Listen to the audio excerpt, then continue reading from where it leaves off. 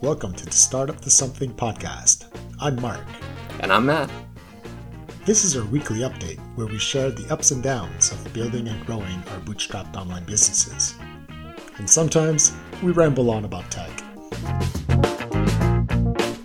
Hey Mark, what's up, man? Not much. Last week I had a pretty good week. Yeah. I've been integrating that new Meta API from Airtable. So part of that was easy, like just redesigning the page and interface and the user experience. Sure. But then when I got down to the code where I actually do the syncing, I realized that the Meta API is returning these different field types than what they were when I used my script to rip the metadata. Sure. So in one side it's called a text field, and on the other side it's called a single line text field. So now all that logic that I have where I'm using the type of field to make decisions, I have to either support both or now I've decided what I need to do is convert the old ones to the new format. Okay. Because right now everyone's using the old format, but in the long run my customers will be using the new format. Right. So I might as well just convert the old ones. Okay. Is that a ton of work? It's delicate work. Yeah. Oh, yeah. For sure. I have to be very careful that I'm not breaking anything. So, yeah. So I think this week I'll be able to finish it. Nice. Like I thought I would finish it in a week, but it's more delicate than I thought. So, but I think that next week I'll be able to finish it. And there's a few bug fixes that I'm gonna release at the same time. I really need to concentrate on one thing at a time though, because whenever I'm in the code, I notice all the to-dos that's how I organize my to-dos. I just put comments in the code. Yeah. So if I know there's a bug somewhere, I'll just go where I know the bug is and add the comment, bug. Yeah, same. I do it. I work exactly the same way. And then I have a grep script that just finds them all and prints them. So when I'm in the code and I see these to-do, I could fix that right now. And so I did some UX improvements while doing it, but now I'm realizing maybe I shouldn't have. I should have concentrated on one thing at a time. Just change the UX for the Airtable integration, and make sure that all the field types I'm using the new ones. And then after that, I could do the improvements. So do you think it was a distraction? Yes. Yeah. Yeah, exactly. It was fun code that I wanted to write. Makes sense. It's for the end user. It's a problem that I have seen where some people have a lot of columns in Airtable. They'll have 20 columns or something. So I'm just using this Bootstrap component right now where it does a little pull down menu. But the component, depending on where it is on the screen, sometimes it'll pop up underneath the button. Sometimes it'll pop up above the button. And so I see the user has to scroll a lot often. We'll go scroll up, choose the column, and then they have to scroll back down to where they were to continue working. Sure. So I've improved that, and I even added a search so you can filter the columns by typing a few letters.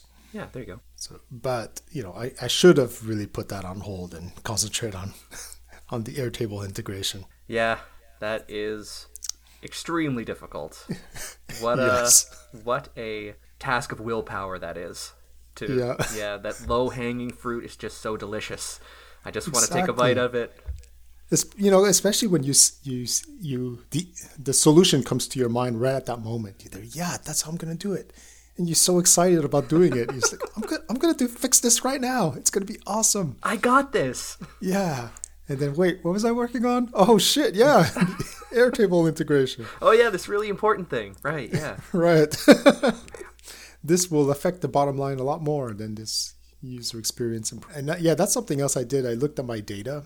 So I looked at the workflow, all the signups, and how far they've made it along the onboarding. So, because setting up an Airtable workflow is 4 steps.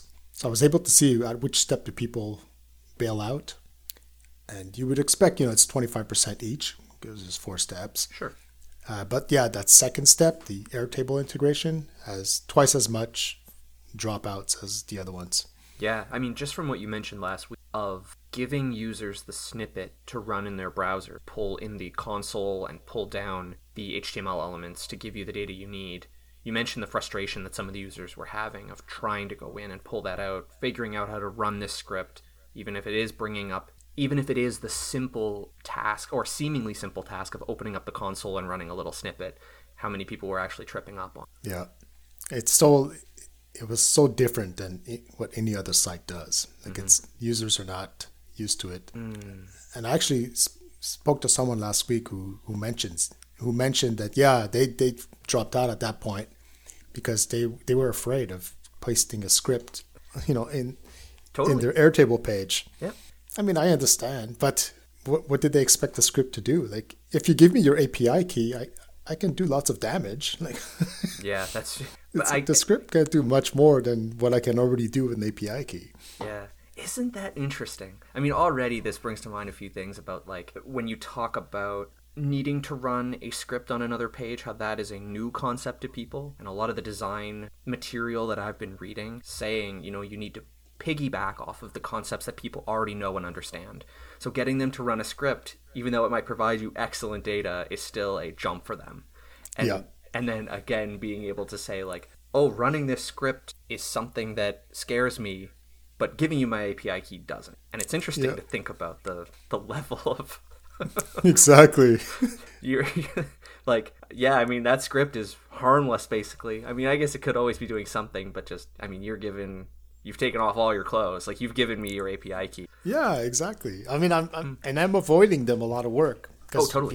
Before that, I was asking them for their API key, the base ID of their Airtable base, the IDs of each table they wanted to sync, and then the names of the views they wanted to sync. Right. It was so much back and forth. Like, go rip all that information from the API page. It was a lot of back and forth. Totally. Now here it was like, there's only one back and forth. Copy the script, go paste it, come back, and then paste the results. To me, it seems so much easier. But there's the human psychology part of it, where the idea of pasting a script into another website, it sets off alarms. Yeah. No, if I was going through the flow and I had encountered that step, I would think, this is really clever.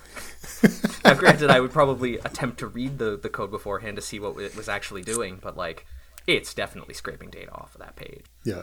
I do provide them an overview of the script. Like, there's a pull down. You want to see what the script looks like? There it is. You click it, it opens up, and you see it. But, how well do they understand JavaScript? Yeah. That's the first question. Totally. Yeah, I mean, when you think about your audience and your customers and what they are trying to do and what their technical skill set is. Exactly. I just thought, well, at least if I'm open, I'm showing them.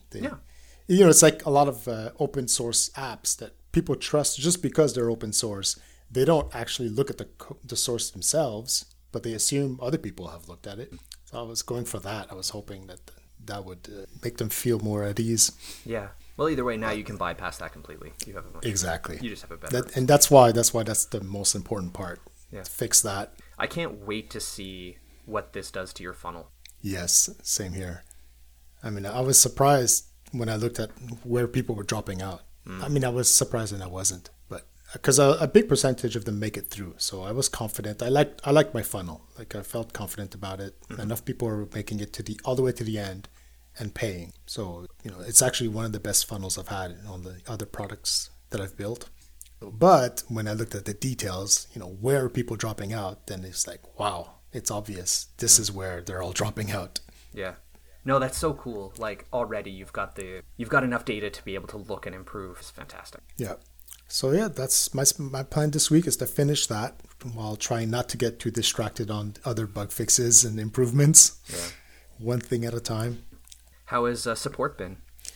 Actually, I've had a lot less support this week. Ah, nice. Which you think would be a good thing. Like, I was complaining last week that there was too much of it and I was having a hard time concentrating on coding. Yeah.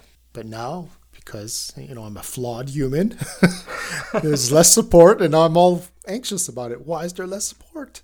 That's interesting. So of course I went and looked at my analytics. Like, what's going on? Is there less traffic? Is there less? No, there's actually more signups this week than there were last week. Amazing. So there's just it's just randomness. The people who signed up this week, I don't know. They're more familiar with it. They're more confident. I don't know. You're just a sick developer and a sick human being. Exactly. Amazing. There's always something wrong. And if there's nothing wrong, I got to make something up. This sounds familiar. Yeah. Oh, man. That's great, though. So, now you get some time to focus, pull in, and just get that stuff done. Yeah, exactly. Amazing. I think I'm confident I should have it done this week. How about you? How was your week? Yeah, my week was kind of up and down. So my focus last week was finishing up all of the user warning side stuff. I needed to alert the user whenever there are any adverse events that come out of Plaid, low transactions, or what looks to be an incomplete set of transactions. So I generated a lot of warnings, and I tuned the UI to put those warnings out and have the user acknowledge that I see this as a warning, I know there's something I need to check, or I need to reach out to Matt and we need to resolve this together. Those changes are made. They're done.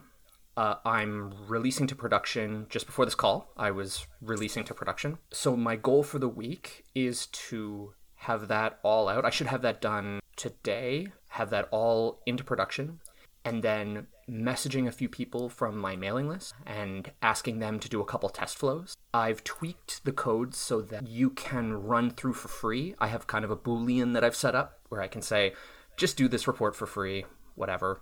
So I can have people come in and just run the test. So hopefully that's enticing enough to have some of my users say, oh, great, yeah, sure, I'll run it for free and I'll check the results and I'll give Matt some feedback. So my goal is to get that feedback done. Get that initial set of feedback run. The other plans for the week were based around the consulting that I've been. So I wanted to take a little bit more time to talk about that because it's been a pretty big topic for me for the last probably 6 months. When I first set out from my full-time employment, I had realized that I was interested in starting a company and going out on my own. And full-time employment, I'm a very dedicated employee, maybe a little too dedicated. It's really difficult for me to create side projects when I'm working as much as I am for a full-time job. So I decided to go part-time. Well, my employer was great about it. I actually initially quit and they allowed me to go part-time. Super grateful for that. And it really helped me. What I wanted to do, I believed that the opportunity that I had stumbled upon, which is, in Canada, there's this research and development grant that's offered by the government. It's called SRED, the Scientific Research and Experimental Development Grant. A lot of companies claim it. It's very popular.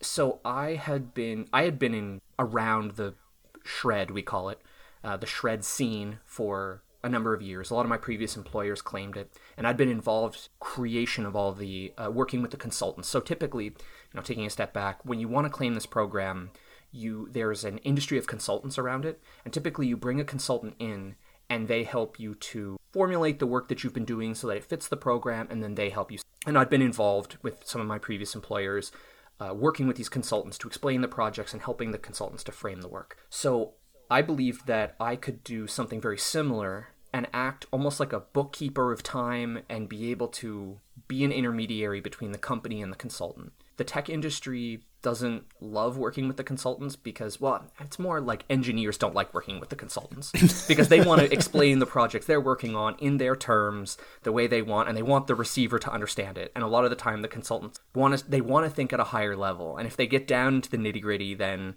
it actually makes it more difficult for them to write the report because it becomes too technical. It needs to be more about the business and the problem you're solving. Yeah, they just want to know, is this research or not? Exactly. Or how can I take this and frame it as... So I got involved in the industry because I really thought I can help these... Not only can I help the consultants, but I can also help these companies because they don't want to spend time on the big secret here is that these grants are loss aversion. It's not like it's helping your bottom line. You're just offsetting your cost. Now, granted, it's a lot of money, so it's very attractive. A lot of people want to do it, but it's not something that anybody's really excited to. So I saw that I believed, maybe there's some products I can write. Maybe there's there's some specialty consulting I can do. I'll start as a service business and I'll help a few people and I'll see if there's a product to build and kind of take that approach. And that was awesome. I learned so much about, what it means to have an ideal customer and being able to understand the way your customers think. Like one of the most integral things that I learned was when I was interviewing people and validating, someone said, this program matters so much. And then he opened up his balance sheet and he showed me the financials for his business. And he just pointed to one line. And he said, my job is to make this number go from red to black. And Shred helps me make this number go from red to black. And at that moment, you really understand what the value of this program, the value of the program is for the finance side of the business. And then you start to interview engineers and you realize what it is to their side of the business, because finance wants this to run, but the engineering department doesn't want to do it. Anyway, it's a whole back and forth, but it was an opportunity. So I started to follow it and I got a couple of clients and, I have those clients today and they're paying me to kind of do this work in an ongoing capacity. And I was really excited before the holidays. I had signed my, I was really excited. I was producing a lot of work for my clients and they were extremely happy with the work I was doing. One of my clients was so happy that he wanted to bring me in for a shift at the end of the year that was happening because he just wanted to delegate it to me and he knew that I could do it. So it was really positive to see that. And what I realized over the holidays was I was actually having a lot of trouble with this business. It's working. I'm still early, so I know I need to charge more in order to make it more viable. Right now, I'm just not charging enough. It needs to be a lot more. And I believe I can command that. But what I'm realizing is that in all of the work that I've been doing on side projects and for my own business, I've realized that, uncertainty is this thing that hurts. It hurts all the time, always. And there's no way to, nothing in this world is truly certain. But it really, really helps to have your one foot planted in something that you really know and understand. And for me, that's code. And I thought when I was starting this consulting business that I confused being able to code with being technical. And I thought, well, I can use the technical expertise I have to fuel this business and create something of value. And I still think that exists, but it's not playing to my strengths in the way that I want it. It's really nice to be able to say, today is scary, I'm being asked to do a lot of scary things, or I have to talk to my customers in a certain way, and then to realize, wow, it's all really scary and I don't have a haven I can go to. I read all the time, for example, in Rob Fitz's book, The Mom Test, developers find sanctuary in code.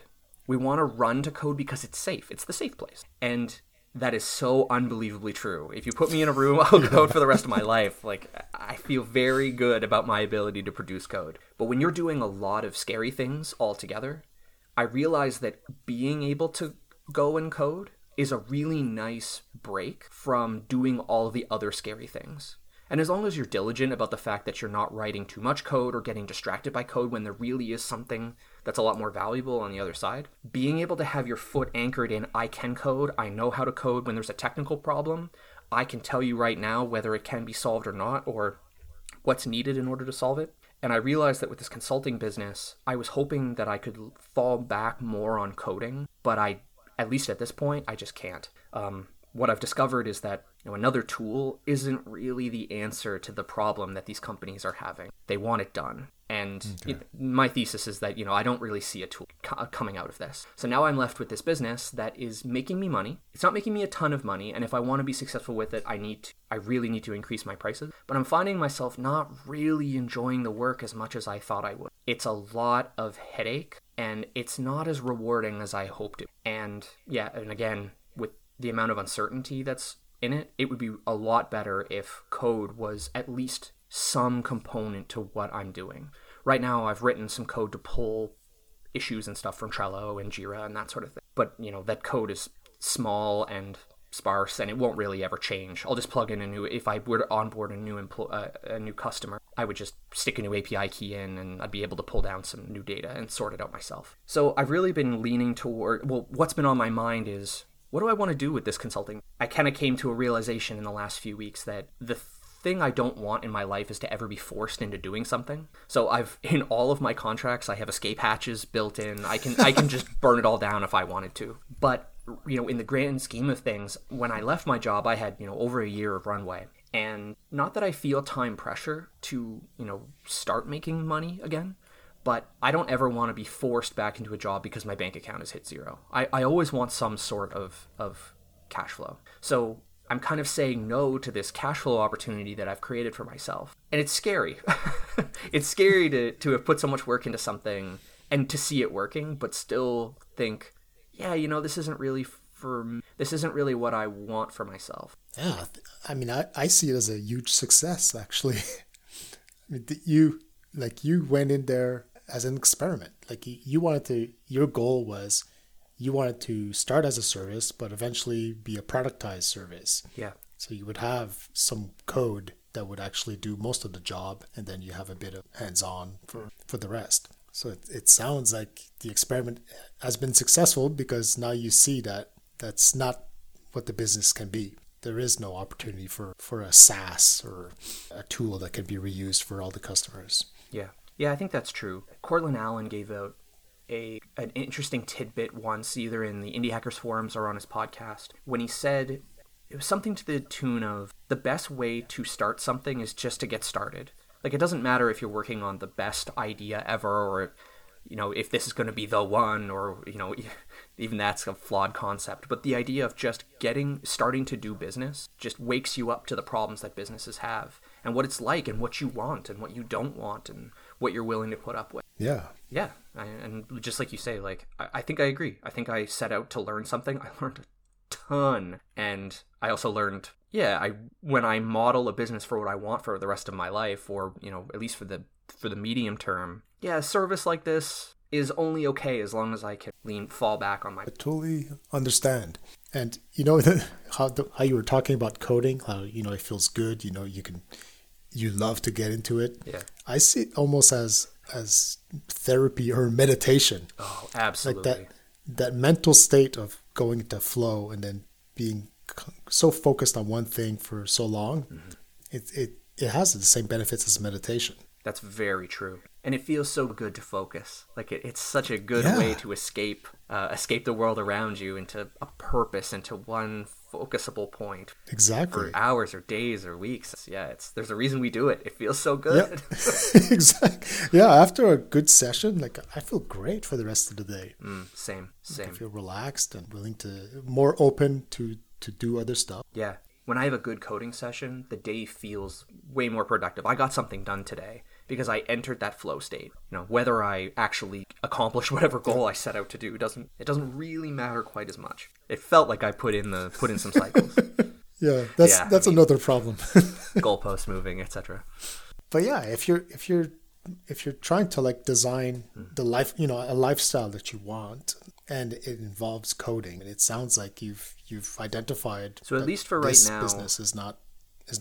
I have 3 clients. I'm dealing with it's a busy time right now because the Canadian end of year is December 31st. So 2 of my clients have in Canada you can end your company's fiscal year can end at any point in the year.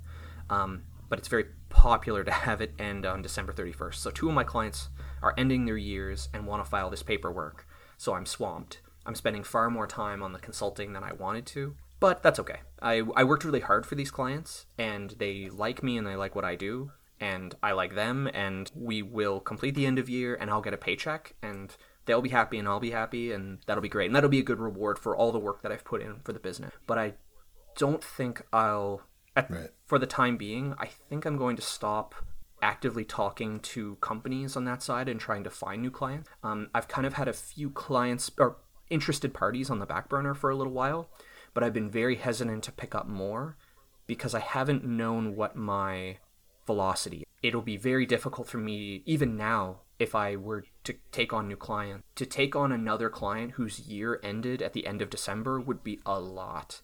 That would mean that my January, February, and potentially March would just be swamped forevermore. While I deal with this stuff. So that's kind of been... So what I've been thinking is I just will I'll let those companies down and say, I'm not really taking any more clients right now. And then I'll close out the end of year. And then for the clients I do have, I can make decisions as to whether I want to... Maybe I want one client I can keep for cash flow going forward. Or maybe I just want to turn that business off. Because cash flow is kind of the next part of this. I never want to be forced to go back to work. I never want to be forced to make a decision that I don't want to make.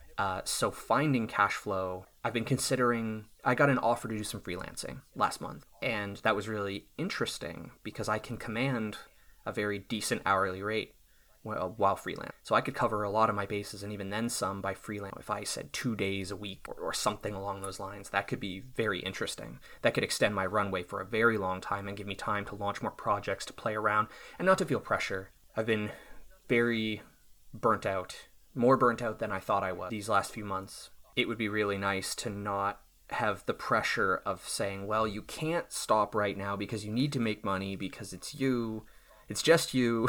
Money's not going to come from nowhere. Yeah, it's a difficult situation when that clock is ticking. I hate that clock. I don't like the clock, but I love coding. So maybe doing something like some pure freelancing work will give me. And you think it's reasonable to only work 2 days a week? So that's a really good question. I think it's going to depend on the contract.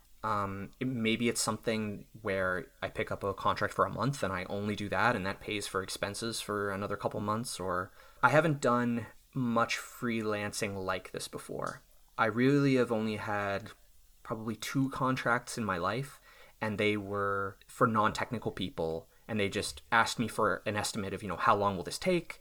And I said, 2 months. And I just did the work on the weekends or in the evening. And I was much younger, so I had the energy to do. Now it's dedicating multiple days per week. And depending on what the client wants as a deliverable, it's a very good question. At least the client that came to me before Christmas, the project was an ongoing one. He had a long list of features that he wanted to build and said, I'm looking for velocity, really. Like, we want to start momentum in the project and start going. The project was cool. I know the guy.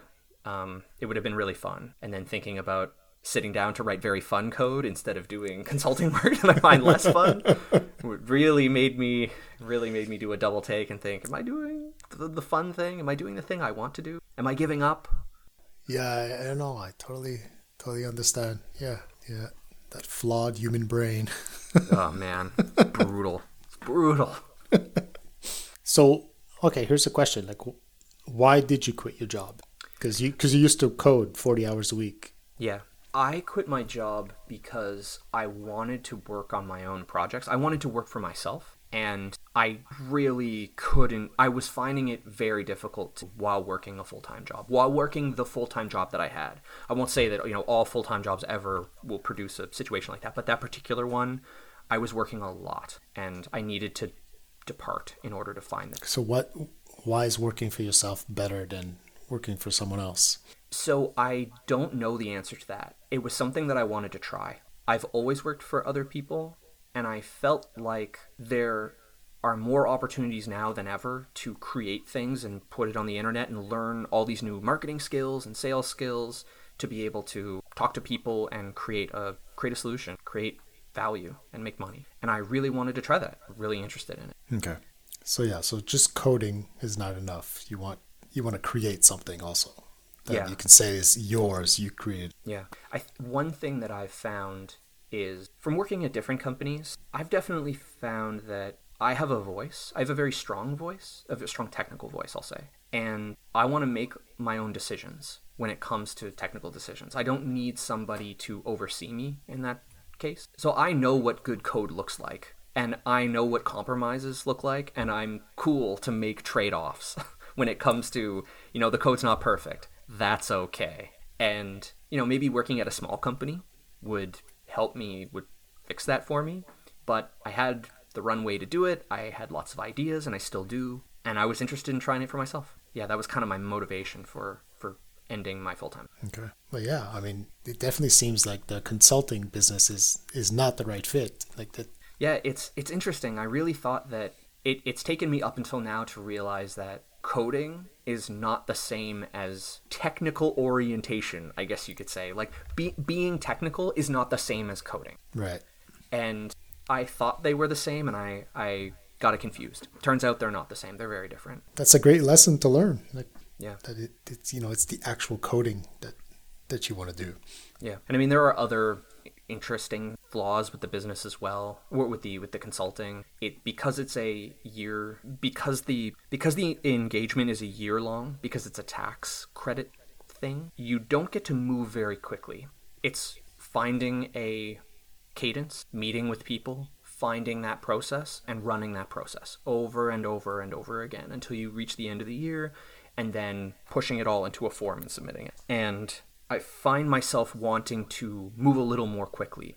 Like, it would be nice to be able to come in and say, great, we have this project. The project is going to take a month. It's going to take 3 months. But being able to dictate an engagement that's a lot shorter, to be able to say, all right, I can come in, I can do the work, I can learn, I can make mistakes, I can learn, I can improve, and then I can get better and move on to the next client. I think I like smaller, well, I say I like it, but I don't know yet. I have to, everything I've done up until now has been like getting buried, basically. A year-long engagement is a long time. But being able to provide value on a more ongoing basis, ongoing, right word, just on a shorter term. Right. So it turns out that the product idea that you had, like FBars, has the same financial year problem as the consulting business. Isn't that funny? Oh my God, I'm just, yeah. Well, yeah. So, yep, you are totally right. This was yet another idea that I had because the most annoying things tend to happen once a year, and you're just on fire because there's so much pain. So with this, at least, you can come to me once a year, and then we can part ways, and you can come back the next year, and I don't have to follow you around every month asking you, is that shreddable or not? With this, at least, I can just get them to sign into their bank accounts at the end of the year. But yeah, isn't that funny? Just creating the same circumstances over and over again. But I mean, I think it's fine because you'll have this one product out there. Mm-hmm. And because it's cyclical, that means for the rest of the year, you could work on the next product idea. Yeah. Well, and this is definitely one of my first big side projects I've shipped. I've worked on another project, but that was some years ago. This is my first one from scratch that I didn't join an existing team on and inherit some. And I did everything myself, which was super fun, and I learned a lot. It's always great to like dig in and do every little piece yourself. Yeah. Yeah, you learn so much from shipping side projects. It's crazy. So at the very least, I'll have a product out there that I know it. I know every stick of it because I did it. Yeah, I made all the decisions. I did everything. So right. This was a great experience. Whether it works and it succeeds, or it doesn't and it eventually gets shut down, or I sell it or whatever. It's been a huge benefit to learn how to ship something. So if you do freelancing like this month, is not going to get in the way of this financial year reporting? Yeah. So the freelancing offer I got, I needed to turn it down because I need to finish. I owe it to my clients to get them a outcome on for their taxes. That's part of our agreement. I need to get that done. For the FBAR stuff that I'm doing, that's hopefully later this afternoon. That'll be in production. I can hit go on the marketing that I've been planning in the shower. So hopefully that'll be. I just want to get out of the code on that project and get to work on that. And then as soon as things wrap up for the shred stuff, then I can really decide, all right, do I want to find more? Do I want to put some effort into freelancing? How do I want to do this? What is the next 6 months? Okay, so you turned down that freelancing. Yeah. So I left the door open, and he seems to be interested in leaving the door open. So maybe when things settle down at the end of February, maybe there'll still be an opportunity for me, but that remains to be. Yeah, because when Americans need to file their FBARs by April 15th, is that it? I had an infographic somewhere that was showing me the window for American taxes is opening soon. Okay. It might already be open, but yeah, there's a certain window that they need to begin filing, and I should be there for it. Exactly. Exactly. I am late. This is going to be your marketing time, customer support time. Exactly. So I've been just trying to get the app out there so that I can begin implementing this marketing. It's been and squaring that how I spend my time between getting this app and getting it out there versus working on my client's end of year has just been it's been a massive tug of war. It's not easy. I've tried to do side projects with a full-time job, and I could not do it. I did not have the energy to do it. After a full week of coding for someone else, I just did not have the mind power, the energy. Whenever I tried, I would immediately burn out. Yeah. I would spend one weekend working on things, working on a side project, only to realize not even if coding is fun, that doesn't mean that it's rest. Yeah. So when you get to Sunday night, you realize I didn't rest. I didn't get a weekend. I spent it all doing this. And you wake up on Monday morning and you're just, I was so irritated going to work, just kicking myself. Why did you work all weekend? It's just so stupid. Yeah, exactly. I had the same. And, you know, like I was saying, if it's like meditation, like, but you could just do so many hours of it per day. Mm-hmm. Even when, you know, I have to be honest, even when I was working a full-time job, how much actual coding you got done, like, with all the interruptions of an office space, like maybe 4 hours. Maybe. So yeah, this whole consulting thing has just been weighing on me a lot. And it's funny, I spent a lot of time over the weekend thinking this through, and I feel so light today. Like, I sat down this morning to write some code, and I had zero distraction from I wasn't pulling myself away thinking, being worried about my consulting, or being worried that I'm not spending enough time, or, oh, I should get back to those clients because they've been waiting, or those people are looking for an answer because they're looking for a solution. You know, I really felt like I'd made a decision over the step away from this and, you know, decide that I won't continue this business. I'll keep the clients I have and decide what to do with them later, but that'll be it. And immediately I feel lighter. No, it sounds like you're making the right decision for yourself. Is there a possibility of selling this business? Selling it, no. Selling relationships, potentially.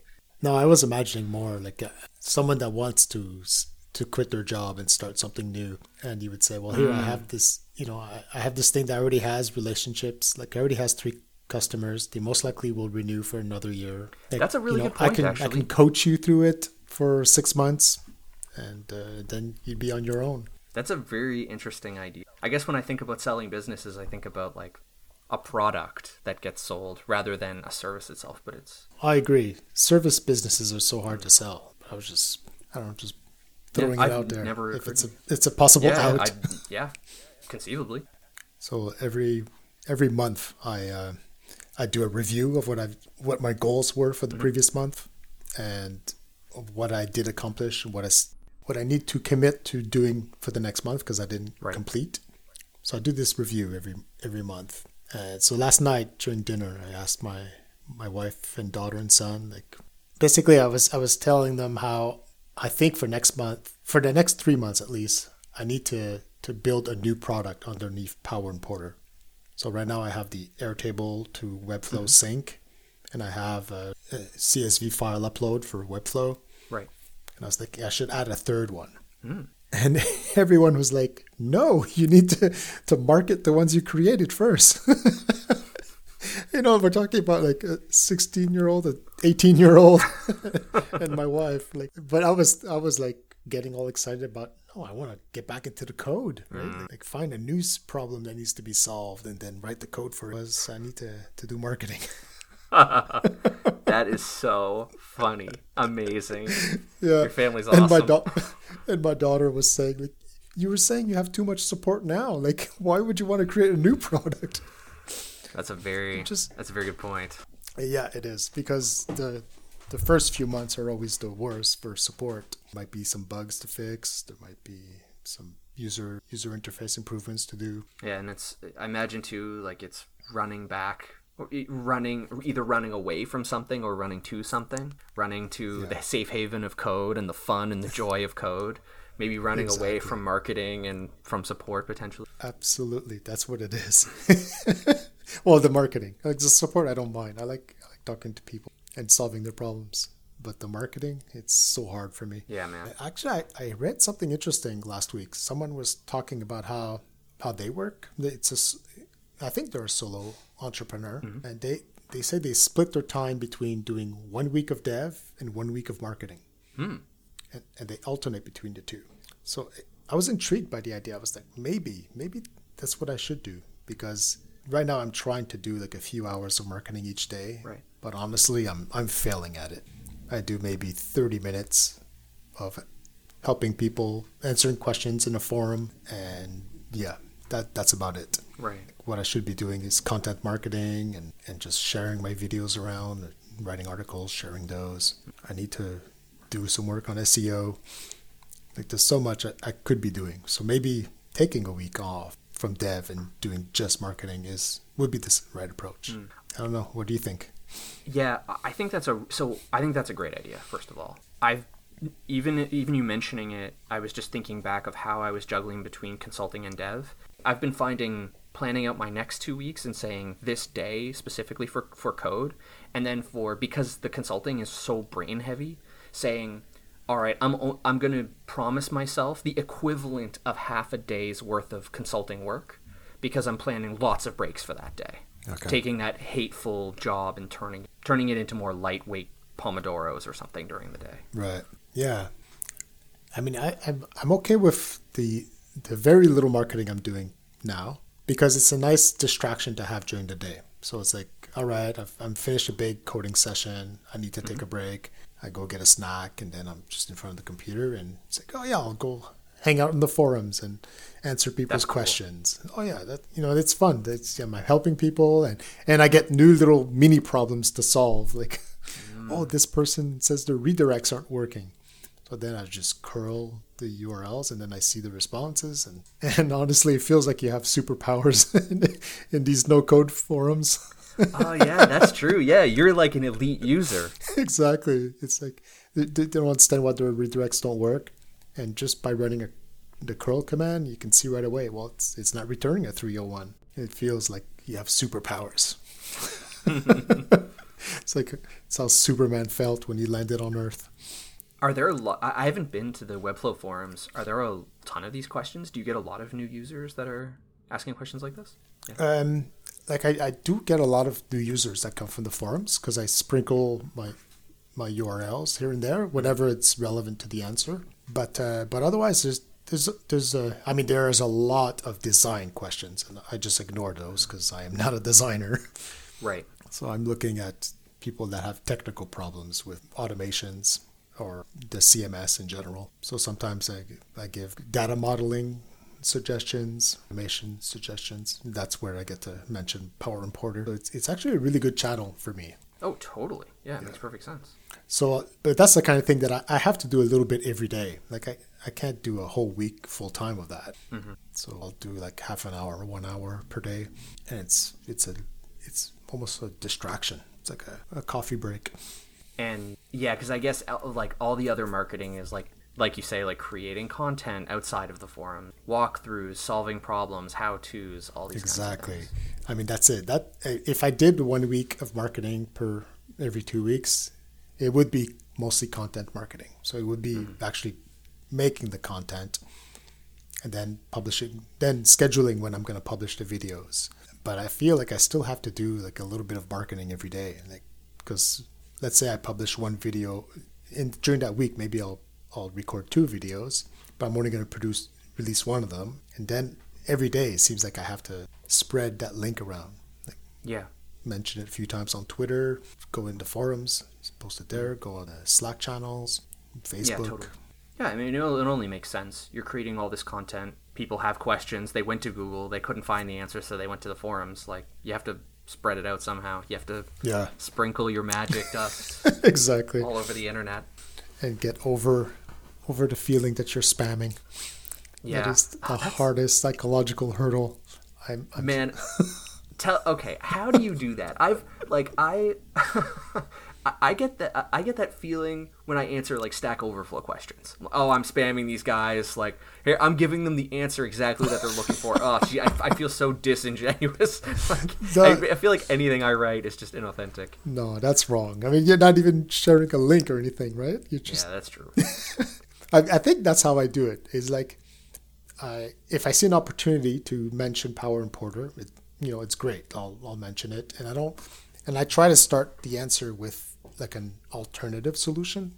So, if their question is, how do I do this? Well, you can use the API, and I'll point them to where in the API you can use it. Mm-hmm. And then I said, but if you just want a made-for-you turnkey solution, give Power Importer a try. Sure. So that doesn't feel too spammy. Like, that feels totally normal. Yeah, and people, they will flag my post as the solution to the question, or they'll heart it or respond with a thanks. So, I've never heard anyone say, "Stop spamming the forum." Yeah. So I'm doing something right. But I still feel like I'm spamming. So sometimes I'll just answer questions that are completely not related to Power Importer. Like for example, that redirect problem. That was an example that I found while I was searching it, and I just answered it because I was curious. Why isn't it working? And also I was wondering if Webflow was doing something on their side to block redirects. Right. So it was like an opportunity to learn more about how Webflow works. Sure. So then by answering questions like that, I feel like I'm compensating for being a spammer. Yeah. No, I think that's just being a good member of a community, though. Like, just like you say, like, it's not like I'm just shamelessly trying to plug my ebook or whatever. It's, no, you have you have experience with this, you understand it, and you have the answer, really. Yeah. There's not much more to it. Now, in the forums, I seem okay with it. But like on Slack, like there's plenty of channels that I'm part of where I always see the same people post every single week. Here's a new blog post, and it's only self-promotional, and there's no shame about it. They're just, and I can't get myself to do it. I feel like I can't do it, but I need to.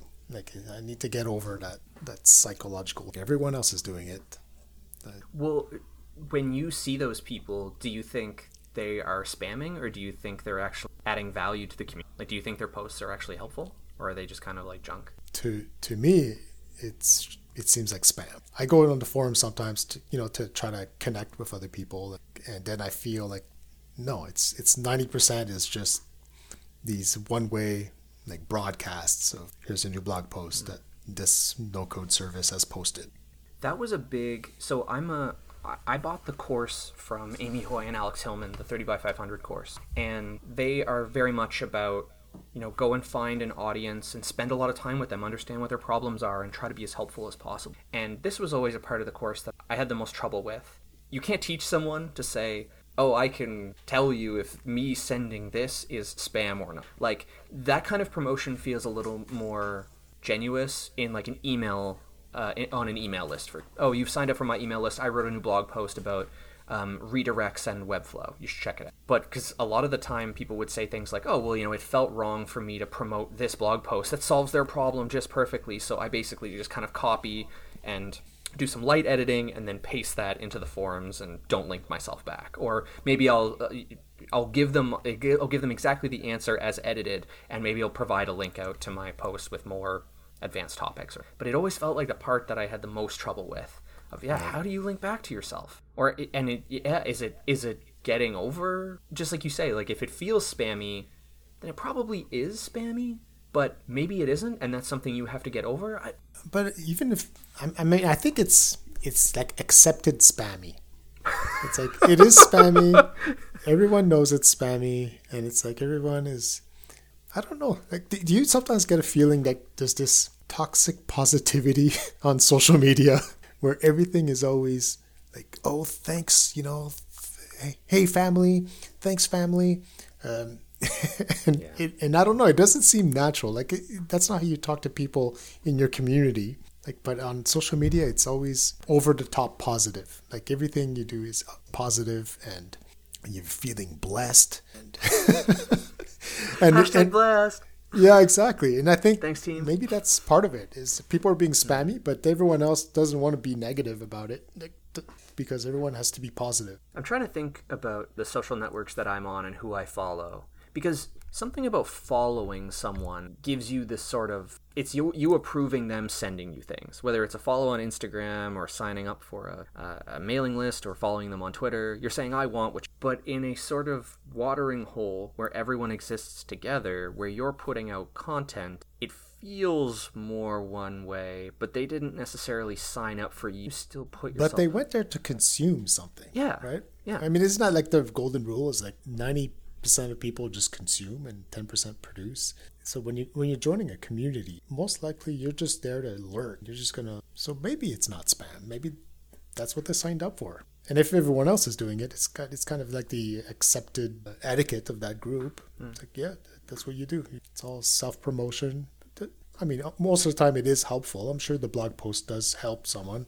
Yeah, let's say there was something inside of Webflow that was very configuration heavy and people didn't understand what each step did, and a piece of content you created was, all right, I'm going to create like the ultimate guide for getting through this configuration, and it's a blog post. I mean, yeah, that's one way, or that feels like one way communication, but you're helping a lot of potential people who ask the same questions over and over.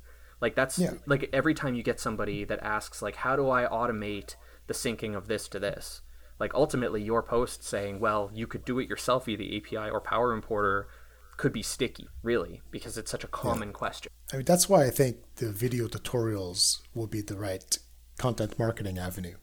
I mean, there's the SEO part of it, just the fact that when someone's searching, like, how do I make a job board and connect Airtable to Webflow? Like, they will find my video. But then I also think posting the video in those Facebook groups and those Slack channels, yeah, it will feel a little bit spammy, but it might help someone, you know, or someone might be really curious. Oh yeah, I've always wanted to build a job board. I'm curious, you know, and it's kind of, it's consumption, right? They're joining that group because they want to consume stuff. Yeah.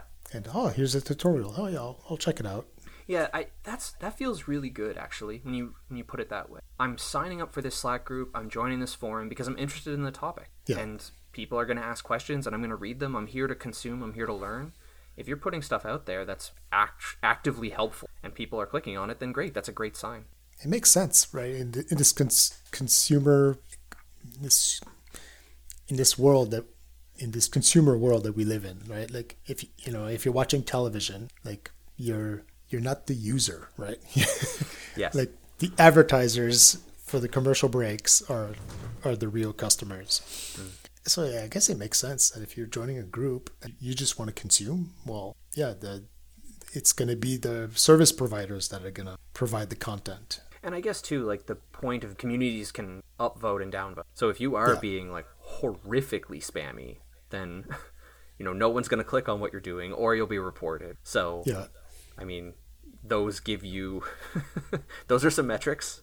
Like, oh, I'm posting in this Slack channel and people are actually clicking on it. That's great. That means that I'm posting something of interest. No, you're right. And I've seen some people like on some Facebook groups that they post every single week, here's my new video, and they don't get any likes or comments. Mm-hmm. So, but they're not being banned from the group. Mm-hmm. So I guess it's that, that positive kind of attitude. Just ignore it. You don't have anything bad to say, anything good to say, just don't say anything at all. Yeah. And the realistic part of it too is you're also just trying to help. Like it'd be great to make a sale, but your blog, the content you're creating isn't by Power Importer now. Exactly. And I'm not selling snake oil. Like, no. I'm actually selling something that brings value to people. Yeah. No, absolutely. Yeah. So to come full circle, I guess, you should feel a lot better about the content you produce. And you should send it everywhere all the time, constantly. I guess, yes. I should be a proud spammer. Yeah, well, you should be a proud creator. Yeah, no, you're right. So then to go back to that question of if I do a week of dev and a week of marketing, I guess that works if during the week of marketing I'm really just producing content. But I still can't get away from the actual spreading. I was just going to say... Spreading, I think I have to do a little bit every day, right? Yeah. Or if you do want to concentrate it, make sure that you plan rewards for yourself. So, like, I did a really hard thing, or I did a thing that was very uncomfortable for me. I put this content out here. I'm going to have a drink, or I'm going to post it at 3 p.m. and then I'm going to play a video game for the rest. I'm going to take the rest of the day off or something. Okay. Give yourself some kind of reward. Because it's hard. I think it is difficult to put yourself out there. I like it. No, you're right. It's really hard, and it's always been my shortcoming in all the businesses that I've started. It's always been all the ones that have failed is definitely because of the lack of, should I say? Sure. Yeah, it's so hard. Doing things that we're uncomfortable with is just brutal work. It's so difficult. And sometimes I ask myself, why am I doing this then? If I know how important marketing is, and starting your own business means that you have. I feel like the founder of Insomnia app, the API clients, he has this awesome quote in one of the posts that he wrote, and it said something to the effect of, my fear of failure overtook my fear of inaction. It's just at some point, it's like, I have to go out and market this thing because I'm so afraid that all my work's just going to go to zero and not be worth anything, that at some point it was enough kick them in the ass and get them out marketing. And I'm kind of hoping that falls on me because I'm terrified of marketing, but you got to. I mean, yeah, like, yeah, I don't know, man. This is so hard. This is so hard. It is. And, you know, and my dream, my fantasy is that I'll just make a product, and then it will spread word of mouth and SEO, and then I don't have to do anything about marketing. But that is a pipe dream. Yeah, unfortunate. You can always send your content to me, and I'll post it. Hey, that's a good idea. Because if the scary part is you hitting post on in the forum, you can just send it to me, and I'll hit post on the forum. There you go. Yeah, but can we use your account though? Yeah, so sure. So they can call you the spammer. Exactly. Yeah, there you go. Yeah. The other solution is to find a co-founder, right? Like someone that loves marketing and sales could just do that part. I always forget that that's an option. Like finding somebody who not only enjoys it but has expertise in. Yeah, I know some people love it. And one of my last businesses, like what I did have some co-founders. There were these 3 guys, and you know, one of them was an Instagram influencer with like 2 million followers. Holy crap! The 2 other guys were they were into MLM, multi-level marketing. So they just love it. They love to hustle and just to talk to people and sell. So we were selling Instagram, I guess, as basically an Instagram service that would increase your followers. But it did it organically. Like it didn't you weren't buying fake followers. It would take over your account and simulate some real human interactions that got you followers. And it was really effective. Like I had 150 followers on my Instagram account, and I used it on my account, and within 2 months I had 2,000 followers. Decent. Like it was like 1,000 followers a month you'd get from the algorithm. Cool. So, so the product worked. So of course I did all the dev. So I did all the dev for the algorithm. It worked. And then their job was just to sell. And they did it. And then they did like one big push, and then they just sat back and just watched it grow, and they went on to their other businesses. Right. So I've had this problem before. Try to build a business with a co-founder is especially as the technical guy, at the beginning, you do a lot more work than they do. Yeah. Right. You're building the whole thing. So I spent 2 months full time on it while they're doing nothing. Sure. And then when it's time to sell, like they didn't put 2 months full time on it. Right? Yeah. They put maybe a week, and then sat back, did a little bit more, and then you feel like, well, this is, yes, they're doing the job that I hate doing, and they did a great job at it. The first few weeks, like they were producing results, but then after that, I guess the easy sales were all done. They reached out to their networks and all that. Then after that, it was you need to reach out to the next level of people, like complete strangers, or do cold outreach or whatever. Ask for intros from your network. Yeah, exactly. Yeah. Like the job gets harder, right? And then I guess they had other things to do than to do that.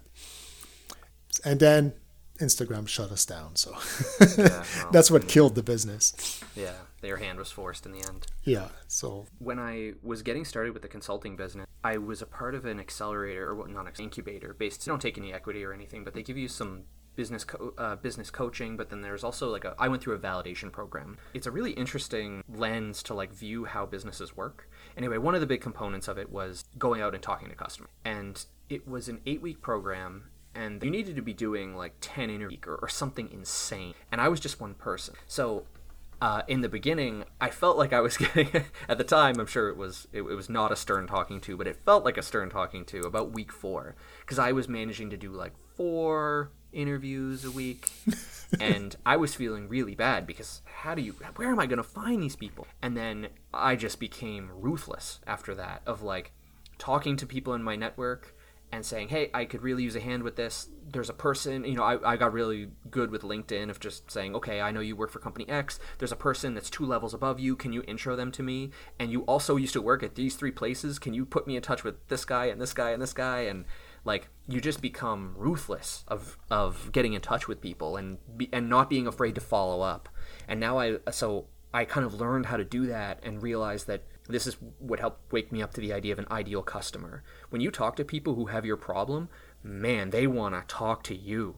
When I talked to some people about Shred, man, they were spending so much time on it. And they would talk my ear off because they were hoping for anything that could help them deal with the pain that they're in. So I think back to, I've listened to a lot of Art of Product with Ben Ornstein and Derek Reimer.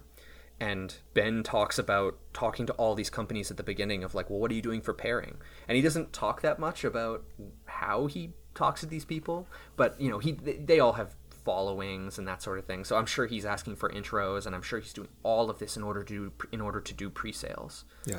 But yeah, looking at that situation of like, oh, I wonder how much pre-sales were happening, and were they not okay with the momentum, or it wasn't easy enough? I don't know. I guess it's always hard to know when it's not you. But yeah, the idea of pre-sales and just getting out there and hitting the pavement and grinding. During those 8 weeks, did you reach the goal of, what was it, 80 or 100? Yeah, it was somewhere between 75 and 100. I interviewed like 70, I think. Wow.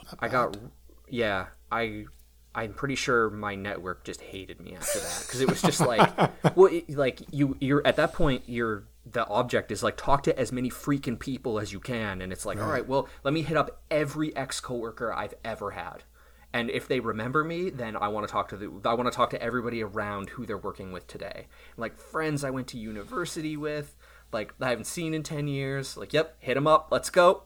There can't be screwing around, we gotta get to 100. Like, yeah, for whatever reason, I obsessed about that metric.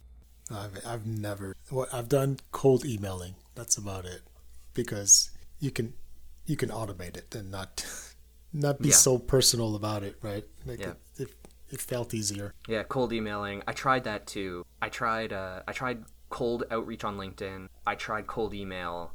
And then it was all warm intros from friends. That was what yielded all my results, which makes sense. Somebody says, oh, this is my old friend Matt. He wants to chat with you for 15 minutes about how we do this thing that's really painful. Can you talk to him? Right. And they're like, oh, yeah. I mean, that's what you were saying, how when you talk to someone and they have that problem you're trying to solve, like, it feels so easy. But the problem is getting that conversation. Yeah. How do you find that person? Yeah. Yeah, because I think, like, if I was going to grow the consulting business now that I have a very clear understanding of who my ideal customer is, because I thought in the beginning engineers that had the problem. And they do have the problem, but they don't care enough to listen. Even if you're like, I can solve this problem completely for you, a lot of the time that's not enough. It's not a compelling enough reason for people, which is kind of strange, but it really is true. So I realized that the inroad there was through the finance door. Yeah. So finding the person who runs the book and talk to them. Yeah. And if you can come in and say, oh, by the way, you're an X-person organization, you're probably I think I can increase your rates by 15%. You should give me a shout. At that point, that they get you in, and then they just throw you over to the fence to the engineering, and then it's just like, oh, cool. I understand the motivation of who's going to listen to me and everything else. Because the engineer still gets paid his salary if the company doesn't get a tax credit. Exactly. They don't care really. Yeah. So yeah, find the stakeholder that matters. But even then, like, it took me a long time to figure that out. So depending on what you were doing cold email for, like if you were going to do cold email for Power Importer, for example, it's like figuring out like, what does your ideal customer really look like? And does that ideal customer have a name, like a role in a company, or I don't know. Yeah. Yeah. I haven't, I mean, it's not on my list of top channels to use. Yeah, no way. Yeah. No. You're getting great results through the Webflow forums. Yeah, no, exactly. The forums and the Slack channels and Twitter. It seems good so far. Yeah, cold emailing is very low on the list. Oh God! Hopefully, it never appears on the list. That's something I do with each new business idea that I have. Like one of the first things I want to solve is channels. Like what are they going to be the channels?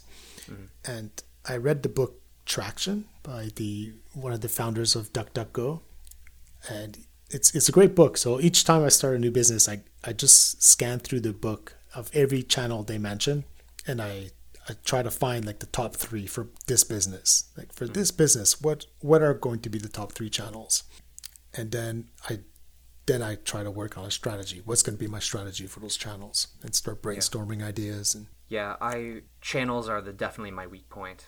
Even with FBARs, the channels that I decided to go with, or that I believe will work, are, there's a big market out there of, I guess you could call them consultancies, but they're practices, effective, that are that only do expat taxes for America, because there's a ton of Americans living abroad. So I see them everywhere, and my wife is American, so she's in a lot of these groups. She's seen that these people exist, and then I heard about I actually listened to an episode of the Tropical MBA, and I heard one of the guest of the week was he was the founder of Greenback Expat Tax Services, and they're a huge one, and there are other huge. So I was starting to look at it and think like, oh well, I mean, my customers are showing ads to me, so that's how I know where to attack. Of just like, I can just Google expat taxes, and everybody who's showing an ad is effectively my customer. Oh, okay. So hopefully that's actually the case, and that turns into something. But I mean, of the cold calling I've done so far, I've cold called tax consultancies that do American filings, or that help with American filing, and I've gotten phone calls from all of them. They've all been interested in meeting with and hearing about the solution, how I can help, and how I can make their business better and faster. Because the big unique thing about FBARs, if you're not a U.S. expat, your foreign banking report is the one thing that your accountant can't do for you. You have to either print off all of your statements and give them to your accountant, and they're going to charge you by the hour to leaf through your accountants to get the highest balance, or they're going to ask you to do it yourself. And if they ask you to do it yourself, of the people I've spoken to, they've all mentioned that, oh yeah, we finish their taxes long before they get us their FBAR amounts. That's the thing that's holding us up. So in their case, they're happy to have a tool that they can just give to their people and say, use this, it'll get the number right away, just do it really quick. And so for them, that looks like a great problem that they have. Yeah, that sounds like the best channel, because by talking to a few people, amplitude, the fact that they have multiple customers, they're going to promote it too. Exactly. And like their whole thing is, it's kind of like that agency model of going up market. I feel like I've heard a lot of stories of this. You have a solution and you're trying to find businesses to sell it to, but it turns out that you're actually better off finding agencies that service those businesses, because those agencies are very good at lead generation. So if you go up market to the agencies, you can charge more to the agents and empower them to service their customers who you were already servicing. Right. So it just becomes easier to be like, oh, well, there's a lot fewer agencies and I can charge them a lot more because they're just better at finding individuals. Yeah, I never thought about the fact that the big part of the agency's business is finding leads. Yeah, I've spoken to a few agencies when I was doing my customer development at the beginning. Mm-hmm. And, it's on like the back burner. That would be a good way to market the Power Importer. It would be to talk to studios and see how, I don't know, maybe an affiliate program or... Yeah, it's interesting. I don't know much about these agents and what sort of ongoing support they provide. Like when you go to an agency, do they typically give you a deliverable? Here is a zip of all the work that we've done, and then they walk away? Do they typically look after hosting for you? Yeah, I mean, I haven't spoken to a lot of them, so I can't give you a percentage. Yeah. But I've seen both. I've seen some where they only do these one-time jobs, like, oh, you want a website with a blog and an e-commerce store, and they design it, they give you a WordPress installation, and that's it. You're off on your own. Okay. And those studios, when I was talking to them, they wanted to use my CSV upload feature, but they right now I charge per Webflow website. Right. And, they were hoping for like one price for like unlimited Webflow websites. So I sort of put it on hold for now. Like, well, that's not what I was looking for. At the very beginning, that was my first idea, was the CSV upload. Mm-hmm. But then by talking to people, I realized most of them, their content was coming from Airtable. Like they were going to export Airtable as a CSV and then import it to Webflow. So then I decided to pivot. Like instead of making that one the first product, I would make Airtable Sync the first product, because that one has the most chances of being recurring. Like I was thinking that is most likely going to be a recurring revenue where they're using Airtable as their source of truth, and then they want to sync it regular Webflow. Yeah, totally. So that's the first product that I built. So then when a studio like that was telling me they wanted to do these one-time jobs with CSV files, and it's like, yeah, maybe the studio would be a recurring customer, but yeah, I see. But then, how many studios are out there compared to how many founders there are, like, that are trying to build their product themselves. Yeah. It seemed like the founder market was bigger. Yeah. It's interesting to think the market might be smaller for agencies, but how much could you charge? Yeah, I don't know. So, some of these agencies were like in Eastern Europe or India, and they don't charge a lot. Okay. So I don't think they would pay a lot either. Yeah, that's... I mean, some of them were even telling me how they have a hard time selling Webflow as a solution to their customers. Because, Webflow hosting starts at $25 a month, I think, or $36 a month. Yeah, it's definitely in the realm of website builders out there. It's definitely a premium product. Yeah, exactly. And a lot of their customers were like, no, we just want, WordPress, so we can host it for $6 a month. Yeah, not your customer. or not the customer you want, probably. No, exactly. So yeah, for now I'm concentrating on founders. Yeah, I mean, you're already seeing great metrics. I think your metrics are sick so far. But so yeah, like, I think it's definitely working. You're seeing signs of it working. Yeah, exactly. And it's always guesswork, right? Like, you just got to make the best bet. So that's the best bet that I chose was I'll go with the recurring from founders. It turned out it was a lucky bet. Yeah, hell yeah. I'm really excited for you. Like, you'll be able to actually have it in the hands of users and get some feedback. Yeah, it'll be nice to send a page to people that isn't just like, hey, click here to give me your email, sign up for this thing. Be like, no, here's the thing, you can pay, you can give me. Awesome. So your plan is to offer it free for like how many people? Yeah, so on my list right now, I think I have about a dozen people. So I want to message one person and just go through for free, just to see it working end to end. But after that, I'm not really comfortable doing anything for free after that. Like, I want to I need to get some clear business signal as to whether or not people will actually do this. Okay. So I want to, even if it's like $5 flat or whatever it is, I don't know, $10 flat, and have it be done. Even if I lose money on it, I just want to see that people are willing to pay, because maybe people signed up and maybe they're just interested in seeing the service working, and they're not actually interested in paying for it. But either way, I want to charge something. But don't go for $5, because then what do you do after that? Let's say they are willing to pay $5, but then you try 10.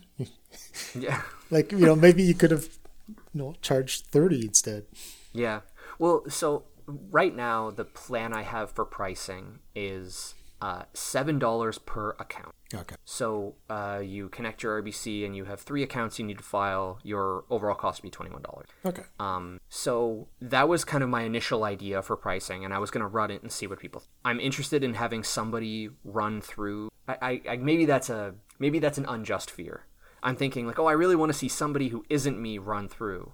But why not someone who isn't me run through and charging money? Like, right. Why make it free at all? Like, just charge what you were going to charge or whatever. Like, charge them something and show that it's working. If somebody's not willing to pay you, this isn't a business. So, or offer a very good money back guarantee, right? Like, it's $7 an account. Try it. If for whatever reason it doesn't produce the right numbers, or you can get your money back, at least for the first ones. See if because in the long run, you might have scammers that they start spreading the word. Hey, just sign up and then ask for a refund. Say you hate it. I mean, I think it's okay if you don't charge at all for one person, just to put your mind at ease. I think that's fine. I mean, you're looking for feedback on the product also, not just pricing. Yeah. But I agree with you. If this is a problem that you're solving a problem, in this case you're solving like a pain in the neck, like hours of looking at line items, keeping a notepad on the side to remember what was the highest balance. No, I use tax software, and now I have to file for me, my wife, and my daughter. Like, so I pay even more for it. But there's no way I'm going back to paper. Like, no way. Forget it. I'll pay whatever. It's $40, $50, or whatever. I'll pay whatever it is. If I can get my taxes done in half an hour instead of hours, I'm fine with that. And I'm guessing this is equivalent. Like, these people are already paying to file their taxes. Yeah. This is an extra fee to save more time. Yeah, exactly. It's an add-on. That's exactly right. That's a perfect way of putting it. Like people don't screw around with when it comes to the American government and taxes. You don't screw around. You hire a professional to help you get through and get it done. Looking forward for next week's update. Yeah. No pressure. No, it's the big thing at least happening this weekend is to escape pandemic in Montreal. I moved to Nova Scotia. I moved to Halifax. I'm from here originally, and my quarantine is up on Friday. I'm so jealous. So this weekend, I'm definitely not working. I'm gonna go to a gym. Oh, shut up! Little dose of real life. So yeah, so it's got to be done before Friday. No choice. Okay, good. Okay, back to work. All right. All right, man. Talk to you next week. You too.